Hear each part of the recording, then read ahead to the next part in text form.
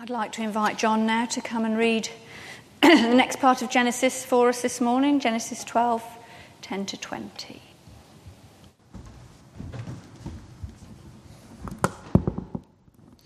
Abram in Egypt. Genesis 12, beginning verse 10. Now there was a famine in the land, and Abram went down to Egypt to live there for a while because the famine was severe.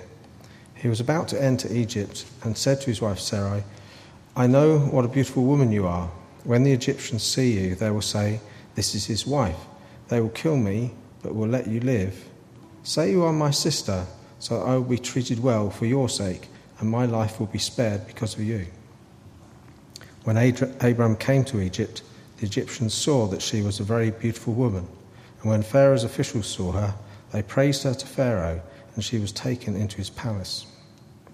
He treated Abram well for her sake, and Abram acquired sheep and cattle, male and female donkeys, men servants and maidservants and camels.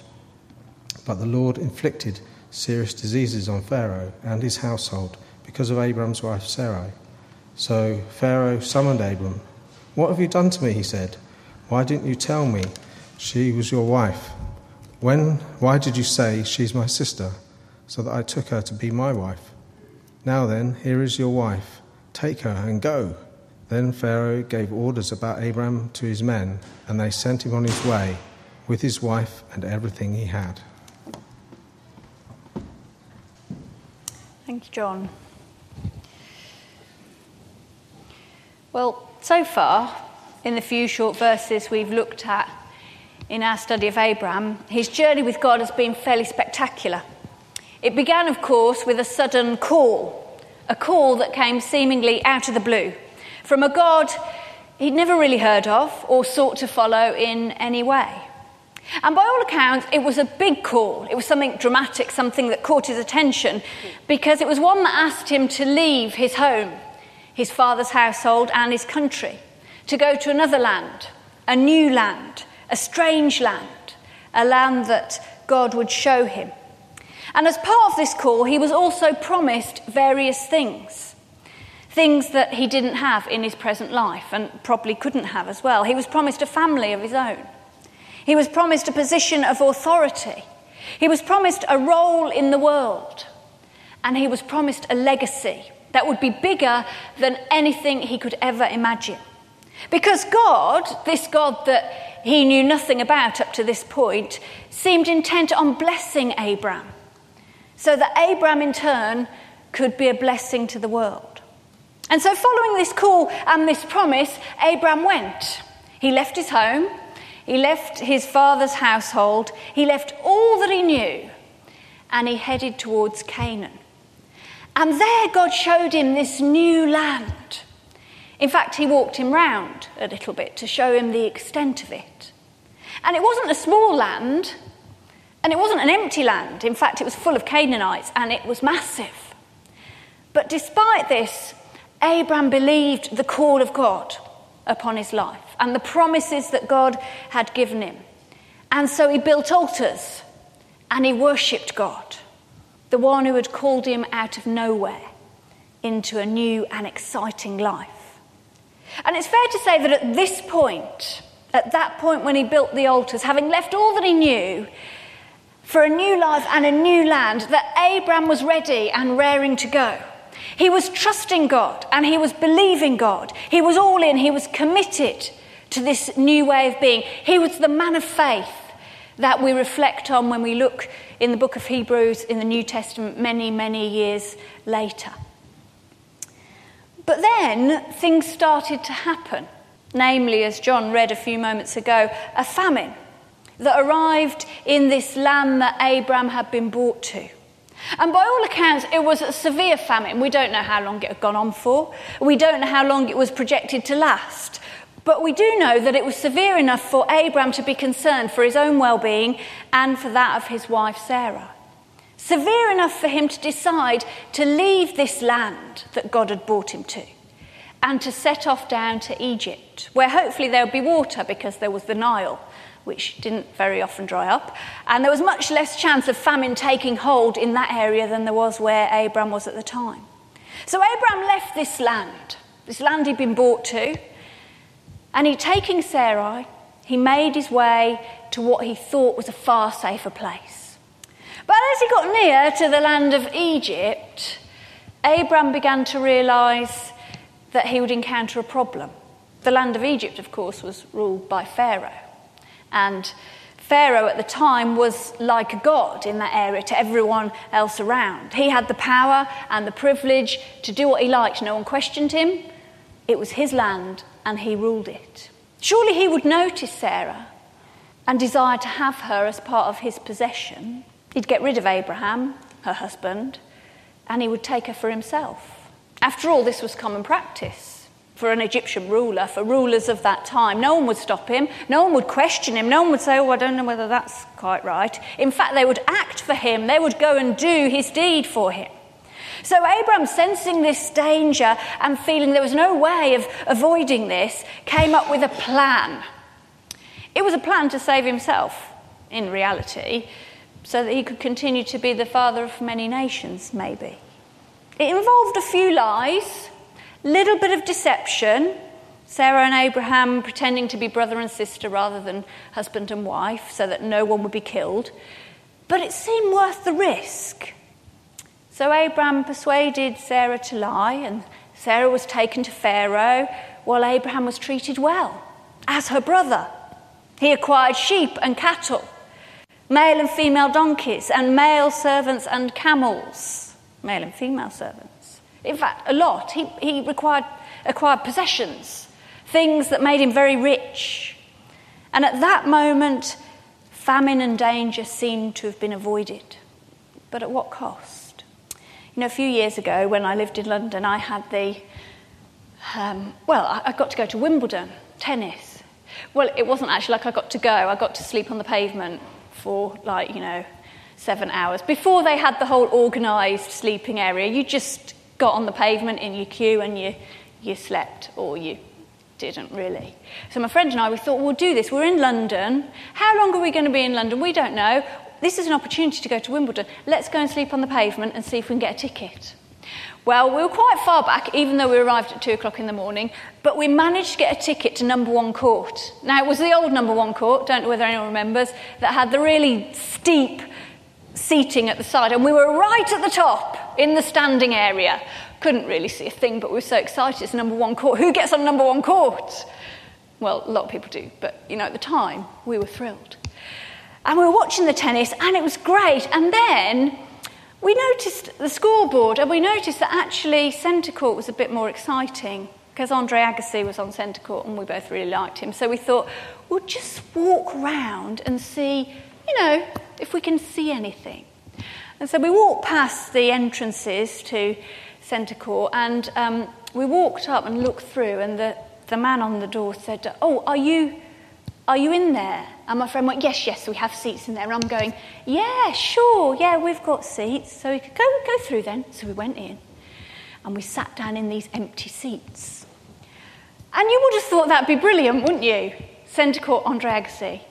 But I was petrified, because I was like, I've just lied. I've just lied to the man on the door, and now I'm in centre court, and someone's going to come and want their seats, and they're going to go, this isn't your seat, this isn't their seats. They've lied. And so I was sitting there, and the whole time we were in there for about half an hour, I was absolutely petrified, and I didn't watch a point. I didn't enjoy Andre Agassi and his long hair and, all that everyone really liked at the time. And then we left, and I thought, that was an awful experience. It was terrible. And, I'm sure we've all done something like that, haven't we? She tries to make herself feel better about lying. We've all, said things or done things that have got us into situations or places that we really shouldn't be in, or, it's hard to get into. We've all sort of stretched the truth a little bit, even lied, a bit like Abraham and Sarah do here. We've all said things that are not quite right, pretended to be people that we really shouldn't. But the thing is, if I'd have got caught, despite the fact that I thought I'd be arrested and they'd point me out on the big screen and everything, that wouldn't have happened.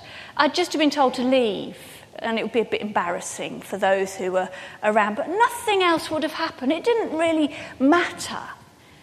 Whereas here in the book of Genesis, what had started out as a plan to escape famine and live safely, with a few lies and a little bit of pretending, had actually become quite a dangerous situation for Abram to be in.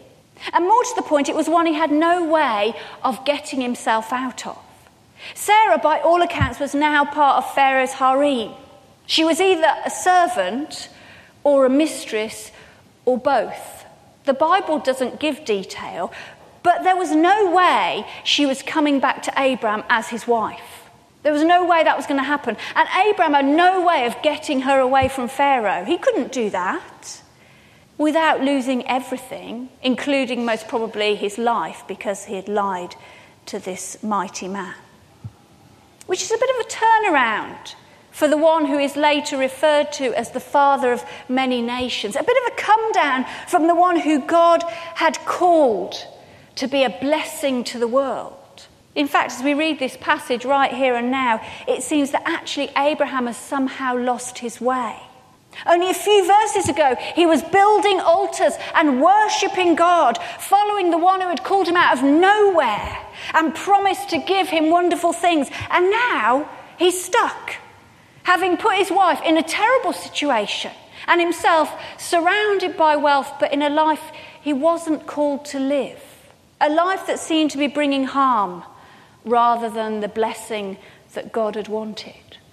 And it makes you wonder that having experienced God in such a dramatic way, having taken a leap of faith in following his call, having been all in for God, how on earth did Abraham end up like this?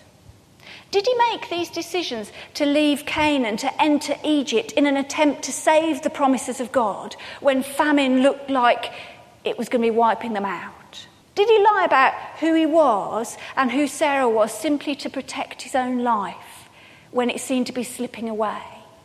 Or was it simply that having received the call of God upon his life, having experienced the wonder of a God who called him by name and gave him a future, that suddenly life had started to happen? Things had become a bit complicated.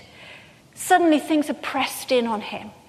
And Abraham simply didn't know how to continue trusting God when life had become a lot harder. Most of you will know here that during my sabbatical, Simon and I went to Rome. I made a huge deal about it beforehand, so you should know. We did eventually go, and it was wonderful. But one of the best bits, well, actually there was a lot of best bits, but one of the really good bits was as we flew into Rome. I don't fly very often, so this might be the norm when you fly. But we flew over Rome to land in the airport. And as we flew over Rome and we looked out the window, it was amazing because we could see all of Rome laid out before us, like a miniature map. You know, like you have those miniature models in Legoland or wherever. And we could see the Vatican. And we could see St. Peter's, like a mini version. And then we could see all the roads coming in to a central point with all the houses built up in the city. And we could see the Colosseum that looked like a mini Colosseum and all the ruins. And it was all there. And the sun was shining and it was amazing. And we were like, wow, this is just wonderful. This is just brilliant. This is going to be so great. And then we landed. And the plane had been delayed a bit, so we were a little bit hungry, but we had to get our bus. So we came out and we got on this bus. And I don't know whether Simon noticed this, but the bus was a bit smelly. It smelt a little bit. And I was a bit hungry and we had no food. And I was eating the end of an apple core that I'd started on the plane. It really wasn't appetising. And we got stuck in rush hour traffic. And we were travelling through the industrial area to get to the centre. And the bus stopped and we ended up in the bus station in the middle of Rome. We didn't know where we were supposed to go. We didn't know what was happening. We didn't know what buses did what. In fact, we didn't even know how to get a ticket to get on the bus at the time. We didn't even know you had to have a ticket to get on the bus. We soon worked it out.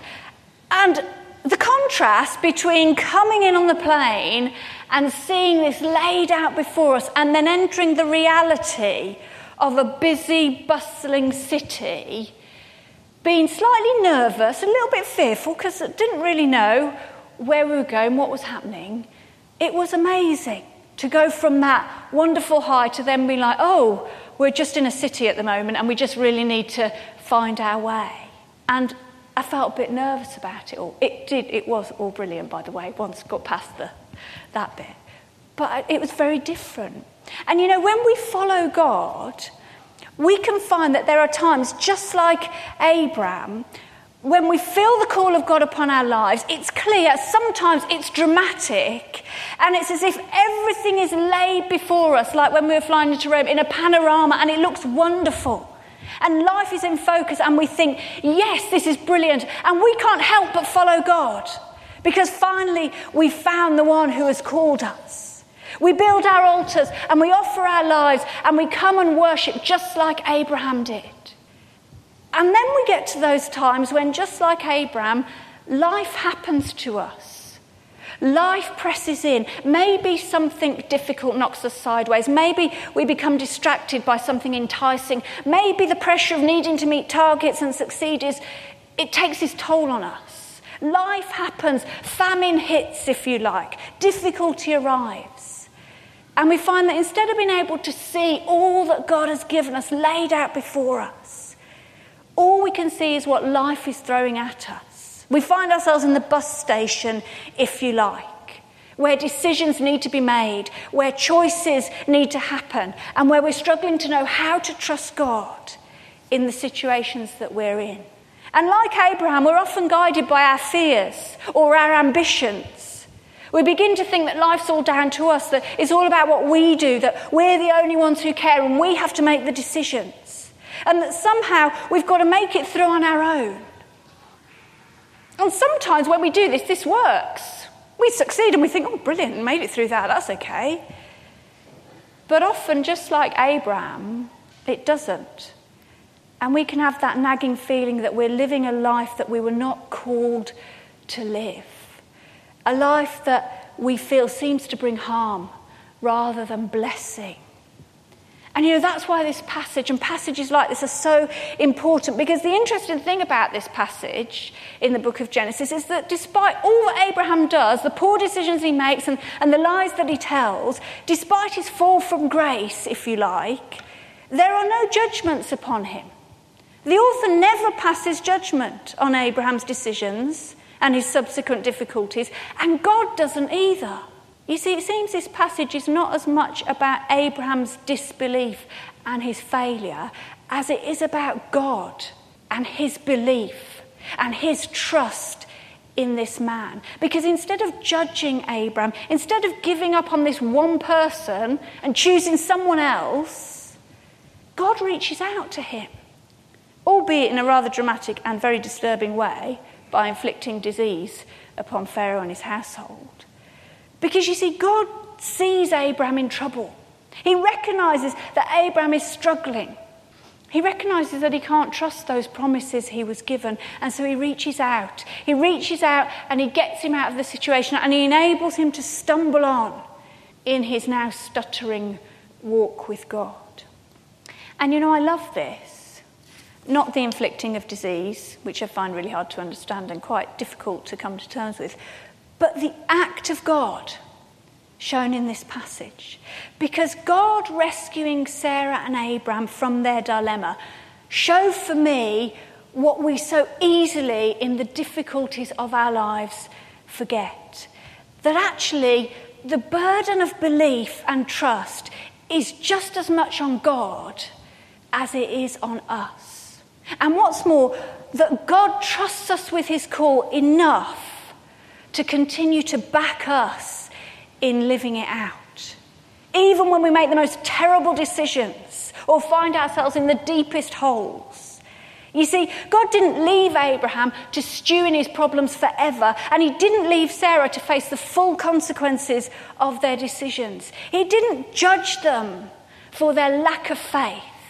Instead, he reached out and he showed that the call upon Abraham's life wasn't all down to how good Abraham was at trusting God, but actually it was all about how good God was at trusting Abraham, showing that whatever happens, God never gives up. Whatever happens, he never wavers. Whatever happens, he never turns his back as we struggle to work life out. Sometimes it seems that way. Sometimes it seems that God has gone, that he's not listening, that he doesn't care. It does, we think that. And I'm sure Abraham may have thought that too. But we would do good to remember that even though life happens and even though we struggle to trust God when we know we should, it doesn't matter, because life with God is not dependent on whether we always trust and always do the right thing. If it were, Abraham would not be mentioned in the New Testament, let alone held up as this man of great faith. No, life with God is about knowing there is one who believes in us far more than we believe in ourselves. There's one who holds the burden of trust, so that whatever our situation, whatever it is we face in life, whatever our failings, we can continue. We can continue to stumble on. We can continue in our stuttering walk, and we can be a blessing to the world. Let's pause for a moment as we think about what God has said to us this morning.